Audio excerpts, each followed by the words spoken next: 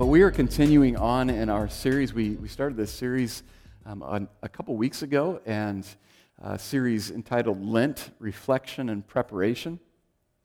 And this has been a kind of an ongoing journey. Some of us are not familiar with Lent. Some of us kind of wonder why we're talking about Lent, and we'll get into that. But today I want to talk about spiritual transformation. Spiritual transformation, not behavior manipulation. And so, are you ready this morning? Thanks, Jamie. Are you ready this morning? Yes. Thank you. Those of you online, you can just say, I'm ready. Just type it into the chat. I'm ready. Ready to roll. I can hear you shouting at me. But Lent is this crazy kind of liturgical practice of reflection and preparation as we begin to anticipate this journey towards Easter and Good Friday. This is this ongoing conversation of what it means to truly posture ourselves to receive the promise of a Savior. And this Passion Week, Palm Sunday, Good Friday, Easter that we celebrate and we look forward to really all year long represents the greatest act of sacrifice, the greatest gift of love that the world's ever seen. And yet often we come to this journey and we maybe just kind of look at this path and this journey to Easter as kind of an empty ritual. We tend to kind of just approach Easter as just like another week, and it's like, hey, isn't it great? We'll celebrate when we get there, and it'll be awesome. But I would hope that as we come to this season that we would maintain an openness to the spiritual change that God wants to bring about in each and every one of our lives. This transformation process that was purchased when Jesus claimed victory over death and the cross and the grave. Now you may still be asking yourself, why are we talking about Lent? I'm glad you asked. Maybe you don't really understand why it's important or why we're even having this conversation. I found an article in magazine Christianity Today from March 29th, 2017. And the guy who wrote the article, his name's Aaron Damiani. He writes this when it comes to Lent. He said, the word Lent is an old Saxon word meaning spring. And no, it's not in the Bible. However, the path of Lent, prayer, fasting, and generosity over a period of time is heavily emphasized by the authors and characters in the Bible, including Jesus. See, the Bible commends a lifestyle of worship and devotion that looks considerably like Lent. Therefore, while the word is absent in the Bible, the reality of Lent is woven throughout the whole of Scripture, as we have discovered. The Bible is packed full with specific times set aside for devotion to God, including ones that last 40 days. Moses fasted for 40 days when he communed with the Lord on Mount Sinai in Exodus 34. Elijah fasted for 40 days on his journey to meet God at Horeb in 1 Kings 19. And of course, Jesus fasted for 40 days in the desert to prepare for his public ministry in Matthew chapter 4. See, Lent is a time for us to reflect on the direction of our lives. And it's a time where we should open ourselves to the change that needs to occur. It's time to focus on realigning our hearts to the heart of Jesus. And this should result in a true expression of faith when we realign ourselves to that which God has created us for. Many merely use this time of Lent or this season as a time for fasting or ritualistic spiritual discipline. And this biblical practice serves to channel our physical hunger into a spiritual hunger. That's what fasting's all about. We neglect or kind of shy away from something natural that we need in order to focus on something spiritual. But spiritual disciplines must be accompanied by a heart change. God's call to this change came to us through the prophet Isaiah, and we're going to read a little bit about what Isaiah says in Isaiah chapter 58, verse 5. If you have your Bibles, you can flip there this morning, and I'm just going to chuck my Bible. But if you have your Bibles, you can turn to Isaiah chapter 55, 58, verse 5. The words will be on the screen. Also, the service is available on the YouVersion Bible app. Just search Neighborhood Church Events. But starting in Isaiah 58, verse 5, it says, "Is this the kind of fast I have chosen? Only a day for a man to humble himself? Is it only for bowing one's head like a reed and for lying on sackcloth and ashes? Is this what you call a fast, a day acceptable to the Lord? Is not this kind of fasting I have chosen, to loose the chains of injustice and untie the cords of the yoke, to set the oppressed free and break every yoke? Is it not to share your food with the hungry and to provide the poor wanderer with shelter? When you see the naked, to clothe him, and not to turn away from your own flesh and blood?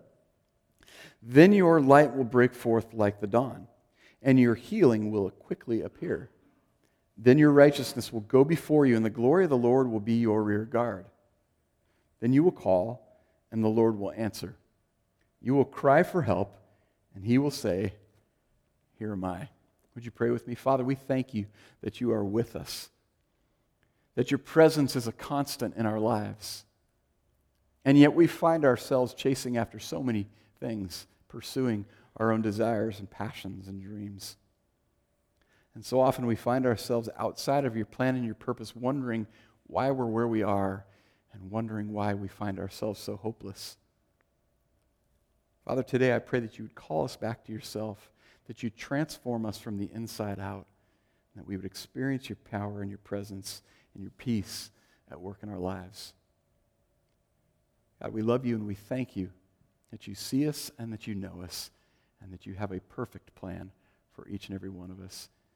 God, we give you ourselves this morning and we ask your blessing on our time together. In Jesus' name, amen.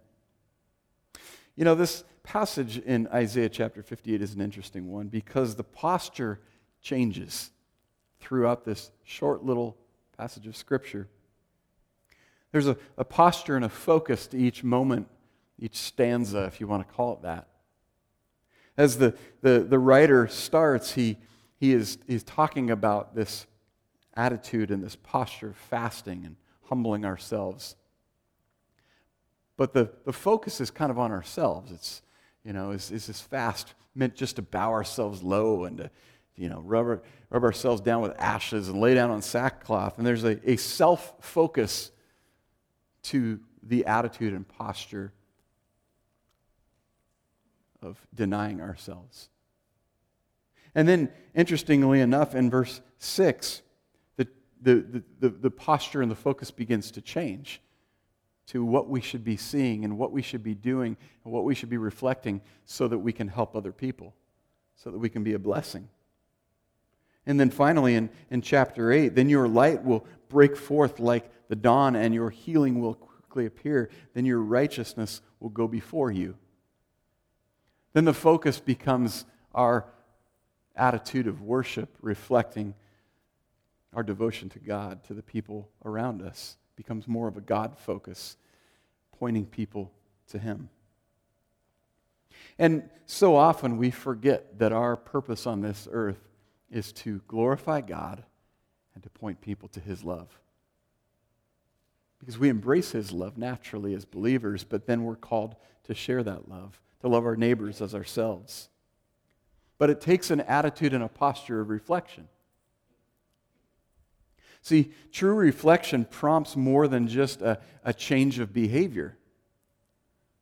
Right? When we come to this path of reflection, this time of preparation for what God is desiring to do in your life and mine, it should be a time that we begin to understand what God is desiring to do in our lives. It shouldn't just be, well, I'll stop doing this and I'll start doing that and I'll make sure that I've got everything kind of attended to just right.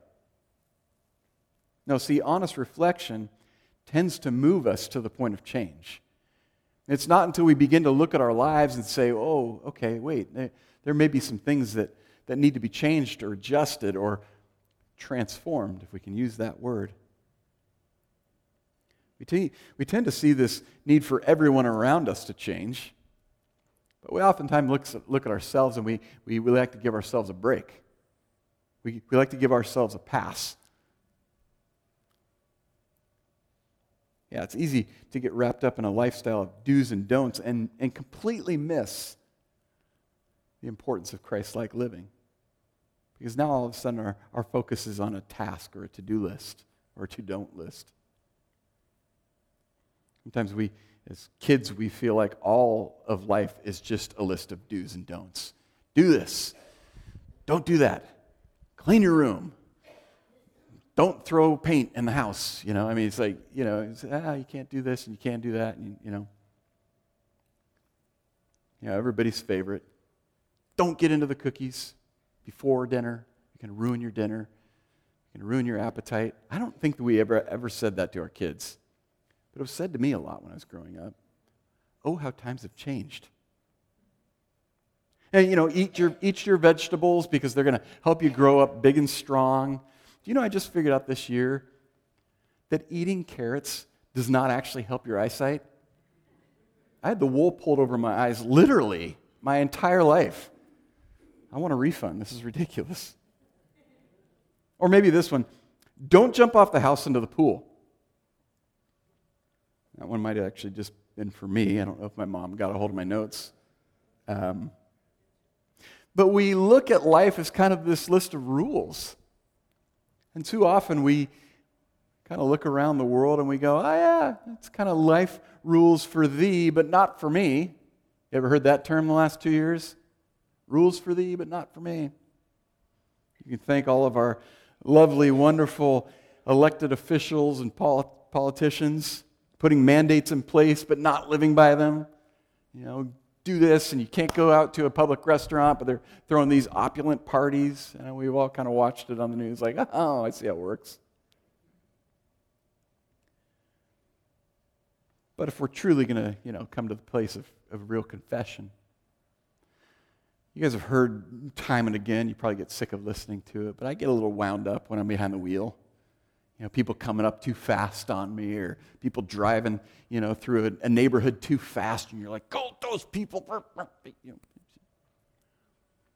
And then I have a tendency, when I'm in a little bit of a hurry, to throw caution to the wind and just do all the things that I've gotten really frustrated with other people doing, and forgetting that, those rules apply to all of us, not just other people.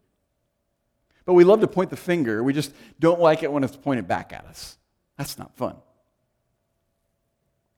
So do you believe that God cares only that you behave correctly? That you do the right things all the time? That as long as you aren't doing bad things, you and God are okay. You're all right. We're on the same page. We're moving together. Do you find yourself trying to live by a set of rules, literally like white-knuckling your Christian walk, like, oh, if I could just not do that and start to do this, and you strain hard not to give in to the temptations of sin?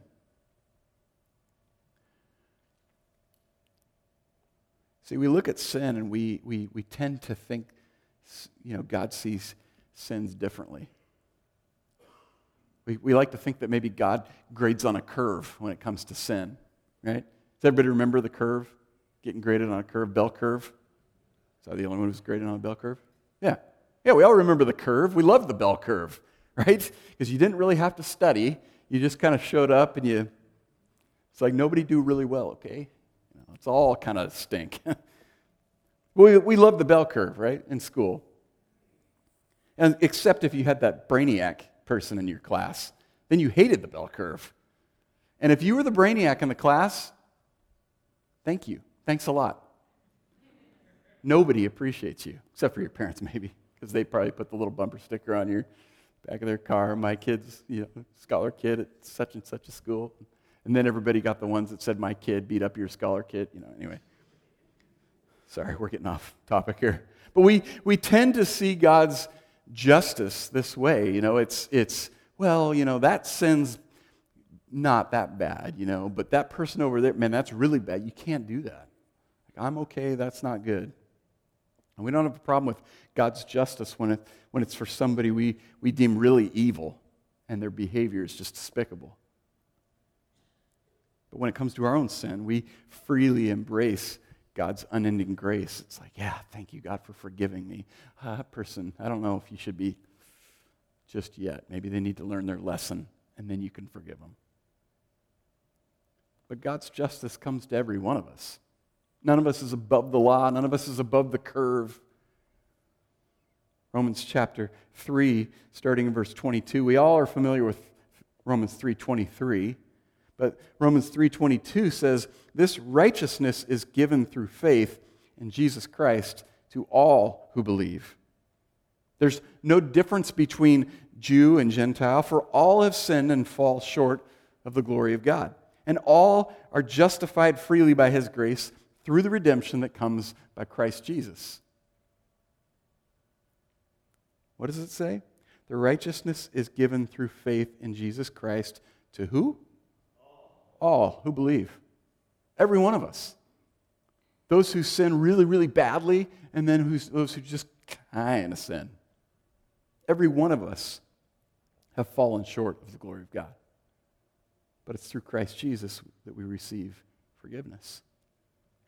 See, we can't transform ourselves. We can't fix ourselves. We're just not that good. And while we can't change ourselves back into the perfect image of God that we talked about last week, that we were created in, that imago Dei, we can create the conditions in which spiritual transformation can take place. We can do the things that can allow the power and the presence of God to change us. This is where spiritual practices come in. Spiritual practices are not a way to make brownie points with God, like, oh, He's up there going, oh, they read their Bible. That's good, okay. Oh, they prayed before their meal. Even better. This is fantastic. I'm so proud. Right? He's not up there like doing a little tick marks on the chalkboard. No, spiritual practices are not a self-help program by which we take control of our own journey and change ourselves. That's not what spiritual discipline is about. Rather, spiritual disciplines are concrete activities that we engage in order to make ourselves available for the work that only God can do in our hearts. Only He can change us. See, many of us get good at controlling our actions to appear godly when people are watching. We get really good at kind of playing Christian. But we struggle. We struggle to really live or act like a follower of Jesus those other 6 days of the week. It's hard because we're trying to change ourselves. We're trying to do the right thing. We're trying to live by a set of rules.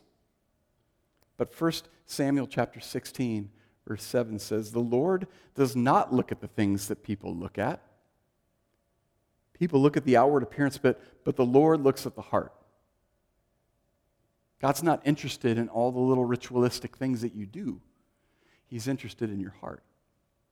He's interested in you allowing Him to transform you.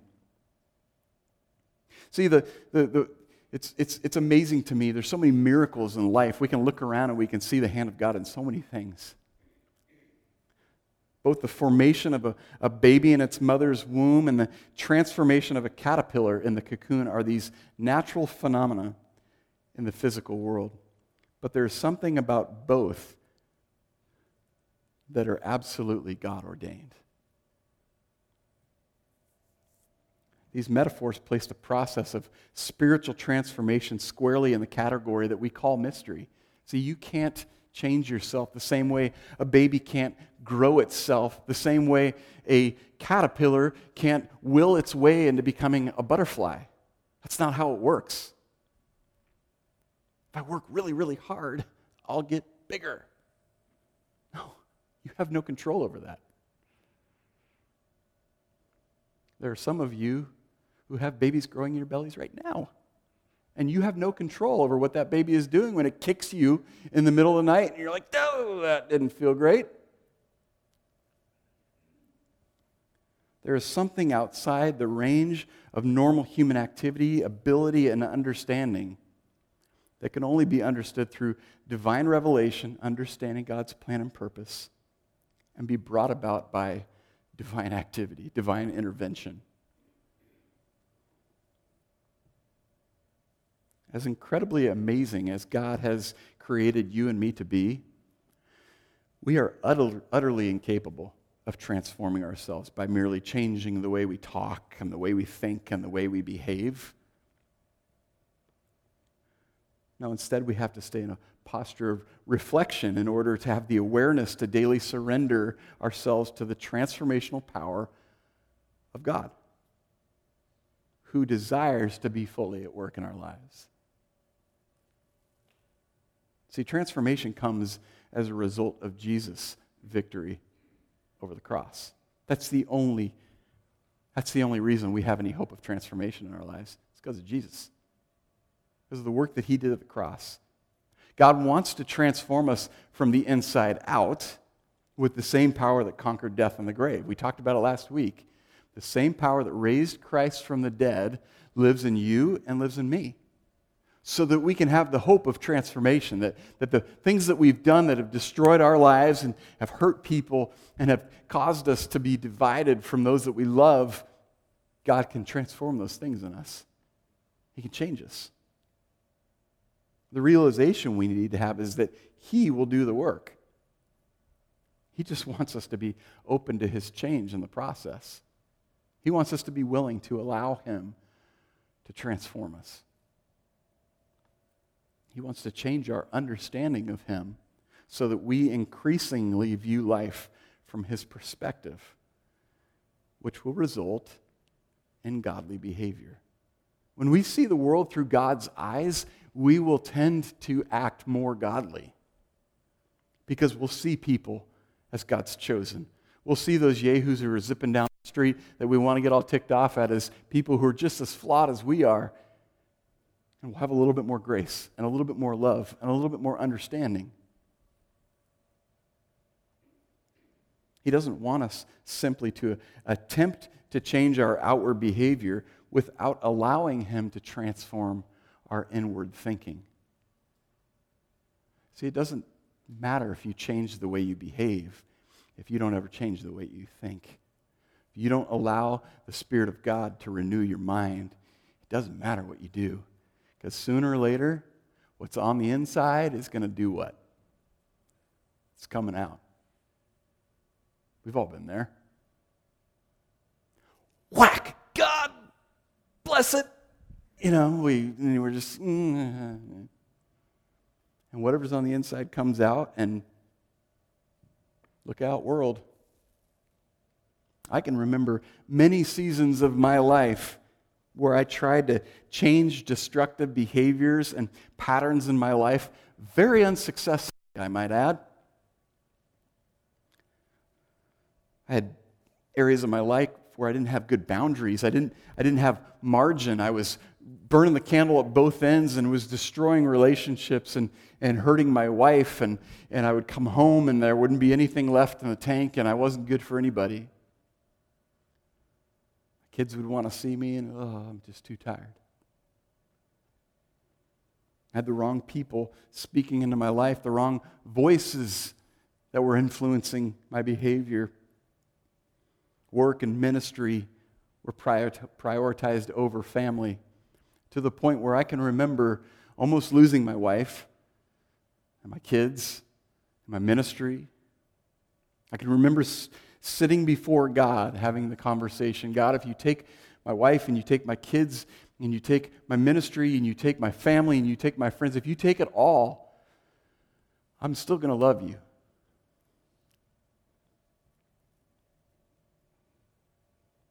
I'd built a life of habits and behaviors that only served my purpose. And it wasn't until I came to a place of complete brokenness and allowed the Spirit of God to begin the inside work of transformation that there was a path out. See, we like to just kind of make little tweaks, change the window dressing of our lives and think that's going to do it. And God's like, no. No, we got to do a complete demo.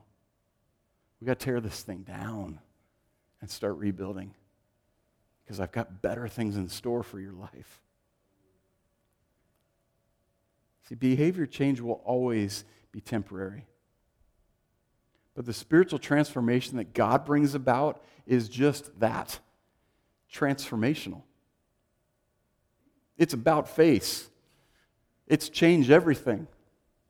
It's not just do a little remodel. Romans chapter 12, verse 2. I love the way that the New Living Translation says this, provides the steps for this transformation process to occur. It says, don't copy the behavior and customs of this world, but let God transform you into a new person by changing the way you think. Then you will learn to know God's will for you, which is good and pleasing and perfect. Do you want God's will in your life? That wasn't a rhetorical question. Do you want God's will in your life? Do you hear that? You will learn to know God's will for you, which is good and pleasing and what? Perfect. I mean, that sounds pretty good. Yeah? Perfect? I can get on board with that. Nothing in life that I've done is perfect, but I could get on board with God's perfect plan for my life. What an incredible gift to be in lockstep with the Spirit of God. See, this transformation that we're talking about, that Paul talks about in Romans, it leads to a different way of living. It leads to a different way of thinking, of working, of parenting, of forgiving, of serving, of relating, and ultimately a different way of loving other people. It causes us to see the world differently and to respond differently and to reach out differently. But it's only the Spirit of God at work in our lives that can bring about this transformation. It's nothing that we can do on our own. You know, I love chocolate milk. Does anybody here like chocolate milk? Yeah, doggone it. I mean, I love chocolate milk. I'm going to confess, there was a brief period of my life where I walked away from God and I began experimenting in the destructive world of strawberry milk. I admit it. I'm not proud of it. But ultimately, I came back to my first love, chocolate milk. It's just a marriage of two beautiful things, right? Milk, chocolate. I mean, it's beautiful. The interesting thing is you can have chocolate and you can have milk and not have chocolate milk. Have you ever seen that? Have you ever figured that out? Let's kind of do a little symbolism here. Let's take the glass of milk. Let's let that be you and me. Right? This is a person, and the chocolate represents the Spirit of God, represents the Holy Spirit in our lives. So you can have both. But here's the deal: if you pour the chocolate into the milk, and you got to do it the right way, right? There's a circular motion, and you should go counterclockwise, right? If you pour the chocolate in the milk and then let it set, what does the chocolate do? It sinks to the bottom.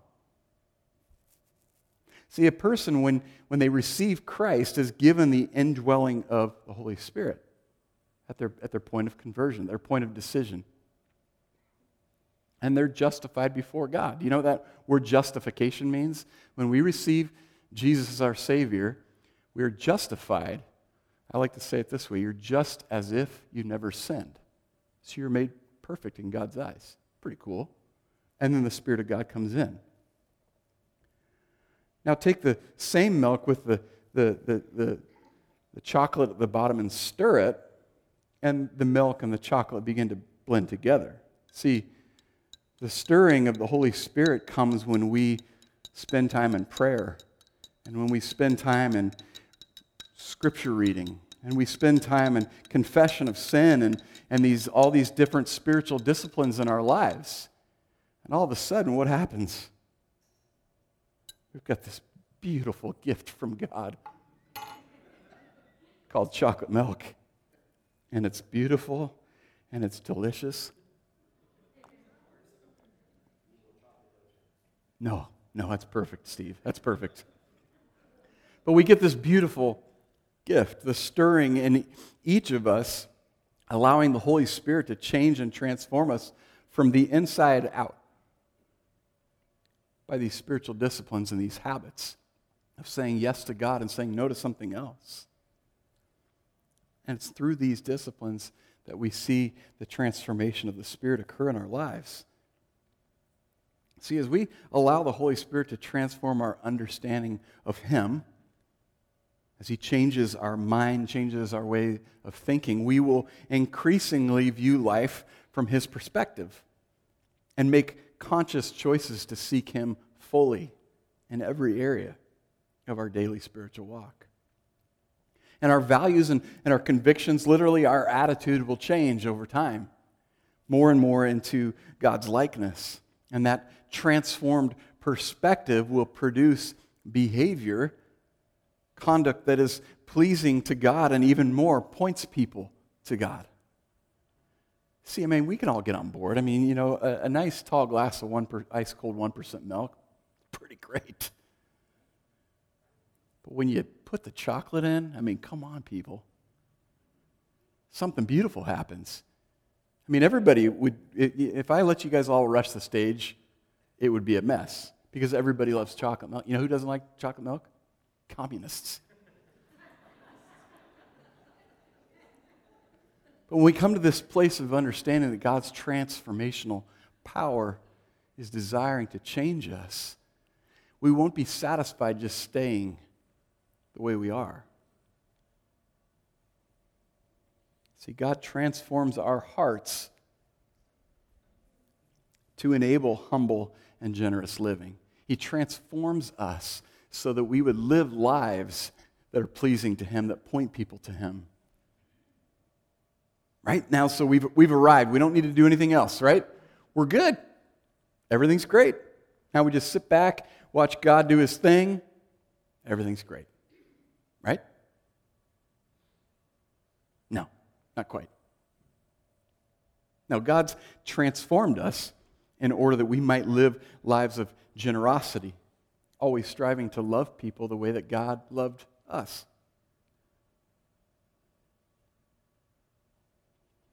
See, this transformation process is not a one-time event. It's a continual process. It's a daily journey. It's a moment-by-moment dying to ourselves to be made alive in Christ. It's a willingness to embrace that we are nothing without the presence and the power of God at work in our lives. Colossians chapter 2, verse 6 says, "So then, just as you received Christ Jesus as Lord, continue to live your lives in Him, rooted and built up in Him, strengthened in the faith as you were taught, and overflowing with thankfulness." Why do we overflow with thankfulness? You ever thought about thankfulness and gratitude? The key with thankfulness and gratitude is it's nothing that we've done. It's only what we've received. That's where thankfulness and gratitude come from. It's not a, hey, you are so welcome that I am great and you all have the blessing of knowing me. You can now be thankful.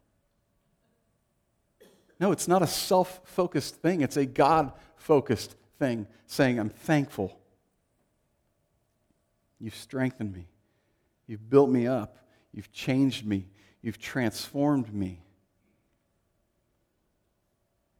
This should shape and direct every element of the way we live our lives. Being rooted means we allow the transformation God is desiring to do in our lives to be constant and present in every area. All-consuming. Think of when a baby is born. Is that the end of their growth? No, thank you, Jesus, it's not the end of their growth. You imagine if we all had kids and they just stayed in their diapers pooping? I'm telling you right now. Love my kids, but that was not a fun time. All right, the baby genie was not that great. It just smelled like sweet, anyways. But no, babies grow. They grow in size and they grow in maturity, and all of a sudden they're walking around and they're looking at the toilet going, I think I could use that. And you just say, yeah, you should. And then they develop personalities, and you're kind of like, oh, these kids aren't so bad. This is actually maybe a good idea. And then we begin to see them develop, and we see the power and the presence of God begin to work in their lives. And we go, man, you're actually making, sense. You're saying logical things. You can probably thank your mom for that. And we see this progression where our kids begin to grow and they begin to make decisions, and it's exciting to see. See, God is continually growing us and maturing us and building us and transforming us and making us more into His likeness. Our Christian lives should reflect that of a process and a posture of growth, because we'll be in a constant cycle of growing until we go to heaven. Until Jesus returns and calls us home, guess what? You're not going to be perfect. I'm sorry. I know. That's tough news to take. But God is forming us and shaping us and transforming us each and every day more and more into His likeness to glorify Him, to point people to Him. So we shouldn't be discouraged by this journey that we're on and the temporary setbacks we may experience. But we should be encouraged, because it means we'll continue to become more and more like Jesus as we mature in our Christian walk, as we allow this transformation process to take place. I don't have it all together right now. Newsflash, I'm not perfect. Sorry, I know everybody's going to leave at this point in the service, I understand. But this humble living that comes from God's transformational process means we should always stay in a posture of dependence on Him. Here's a great realization when you wake up in the morning. God, thank you for creating me in your image. God, thank you for calling me your child. I know I desperately need your help today to glorify you. Because at the end of the day, every one of us is great, but we are hopeless without the power and presence of God in our lives. We are hopeless to make the right decisions, to go down the right path, to pursue the right purpose without the presence of God, without the transformational power of Jesus Christ at work in our lives. And we can't ever get to a place of believing we don't need His power and His presence every day and in every moment. See, when you look at the air in a room, it looks relatively pure and clean, doesn't it? We look around, we're like, isn't it nice? It's a nice space. Enjoying this. We're all together. It's wonderful. We've got these wonderful filtration systems, and it pulls the air in and out, and it filters it out, and it pulls all the stuff out of there. But if we were to open a window and let sun, there's no sun right now, but if we were to let the light shine into this room, the light would instantly reflect on what? This would be the interactive part. What would you see? Dust. Yeah, dust particles. You'd see all the little millions of dust particles flying around in that ray of light. Imagine that one of those dust particles is an area of your life or an issue that God illuminates, bringing it to your attention so that you might see your life through His perspective, that you might begin to see the areas of your life He's desiring to change and transform. See, my responsibility and your responsibility is to be attentive to the Holy Spirit so that He can easily show us the areas of our lives that He wants to transform. That we would be willing to understand that there's behavior that He wants to change.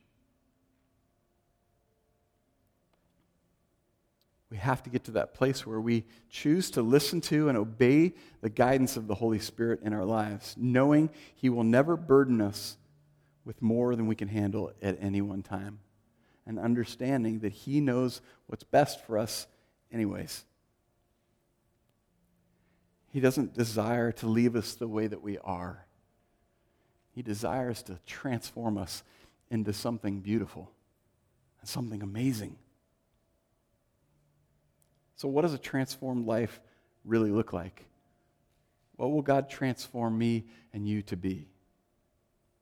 I won't just stop some behaviors, but how I think about them will change. I'll daily want to know God better, intentionally seeking opportunities to spend time with Him. I'll love God more and more, beginning to think more and more like Him, and I'll see the world through His eyes. I'll see people through His eyes. I'll show more grace. I'll be kind to people.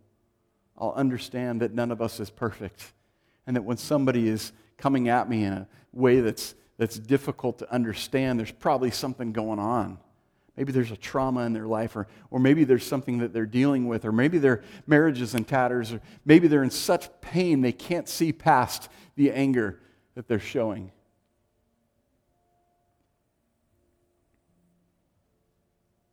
I love others with God's unselfish, generous love, something I am incapable of doing in my own power. I'm just telling you right now.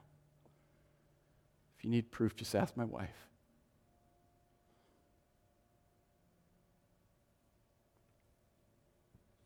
God will use me for His purposes, often with my changed behavior impacting other people. Do you realize that when God transforms you, He will take you from what He's transformed you from and use it to encourage and bless and love somebody else? The trials and the challenges and the destruction that happened in your life that God transforms you and brings you out of, He will use to win people over and to show them that there's hope. Your story is a gift to someone. I will have peace deep in my soul that isn't dependent on external circumstances or how people treat me.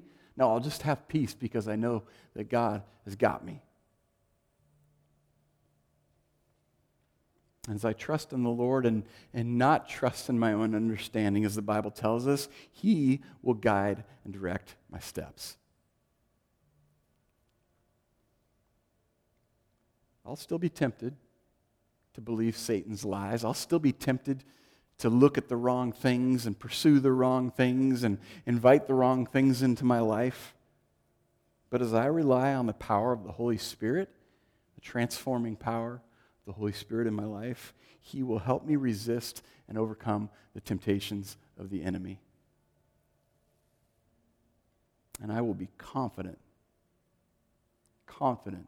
that I will spend eternity with Him in heaven. What an amazing promise.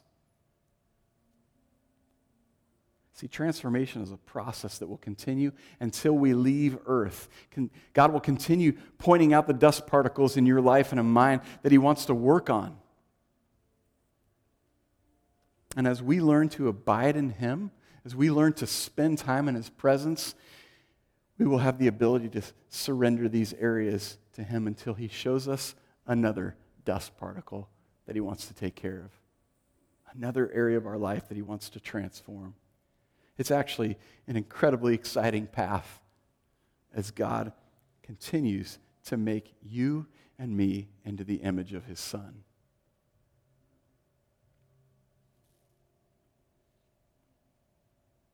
See, we need to remember we're constantly being transformed on the inside. This process we talked about earlier, metamorphosis, it's the process whereby a caterpillar is transformed into a butterfly. But remember that a butterfly is not just a caterpillar with wings pasted on it. No, it's been transformed. And as truly transformed believers, we are not just our old selves with Jesus added on. That's not how it works. We are in a continual process of transformation, which is exciting and liberating because it means He is working to give you and me abundant life right now. It means that He has transformed you into something that may have been difficult to look at and difficult to deal with and difficult to interact with, into something incredible.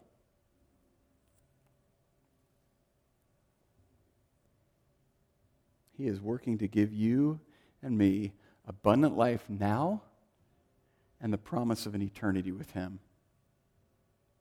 Would you stand to your feet this morning? Father, we thank You God, we thank you for the gift of love, that you see us and that you know us and that you desire a relationship with us. And you desire to transform us into your likeness, that we would be a blessing to the people that you place in our paths. Father, we thank you that we don't have to do it in our own power. We don't have to do it in our own strength. We don't have to do it in our own understanding. But as we surrender ourselves to you and that transformation process begins, Father, the beauty that you bring out of the ashes of our lives will get people's attention and will point people to you, because it's only by your strength and your power that we are changed. Help us, Father, to be in that place of willingness to surrender to what you're wanting to do in our lives. Help us to allow you to transform us from the inside out. God, we thank you for your promise of forgiveness and love and grace. And we thank you that you've created each and every one of us with a plan and a purpose, and it's perfect. We place our trust in you today, God, and we thank you for what you're going to accomplish in our lives. And perhaps you're in that place this morning where you've not made the decision to allow God to transform your life. Maybe you're in that place where you've not made the decision to follow Jesus with your whole heart. And you're saying, yeah, I've chased after my own plans and my own purpose. I've chased after my own priorities, and it's left me frustrated and disappointed and into destructive behaviors in my life that are destroying me and others. If that's the place that you're in today, we want to give you the opportunity to say yes to God. We want to give you the opportunity to experience the transformation that takes place when we step into a relationship with Jesus. We're going to say a simple prayer in a moment. We would invite you to say this prayer with us, understanding that every one of us has had to make this decision to surrender our lives in order to receive this transformational power in our lives. The Bible says if you confess with your mouth that Jesus is Lord and you believe in your heart that God raised him from the dead, you will be saved. You will be transformed. So if that's you today, if you're desiring to make that decision for the first time, or perhaps you've been away from God and you're coming back, would you say this prayer with every one of us? Church, can we say this together for those who are making this decision? Say, Father God, please forgive me. I've sinned and I've made a lot of mistakes. I believe your Son, Jesus Christ, came to this earth to show me how to live. And he died and was raised back to life so I could have a relationship with you. I ask you today to come into my heart and to be the Lord of my life. Change the things in me I can't change as I choose to live for you today. In Jesus' name, amen. Friends, I'm telling you, this transforming power is available to us every day when we step into a relationship with God daily. And as we do, the coolest thing is God will take you from where you are to where he is desiring you to be, and the people around you will be blessed because of it. They will be given hope. They will see your story in action, and they'll come to the place of understanding that God has a plan and a purpose for them as well. They may just not even know it. So as we go out of this place, let's let that transformational process continue, and let's say yes to what God is doing in our lives. Let's look a little bit more like chocolate milk, maybe less like just the regular. And I know that God's going to do some amazing things through your life and mine. God bless you. Have an amazing week. We'll see you next week. Let's go out and be the neighborhood this week.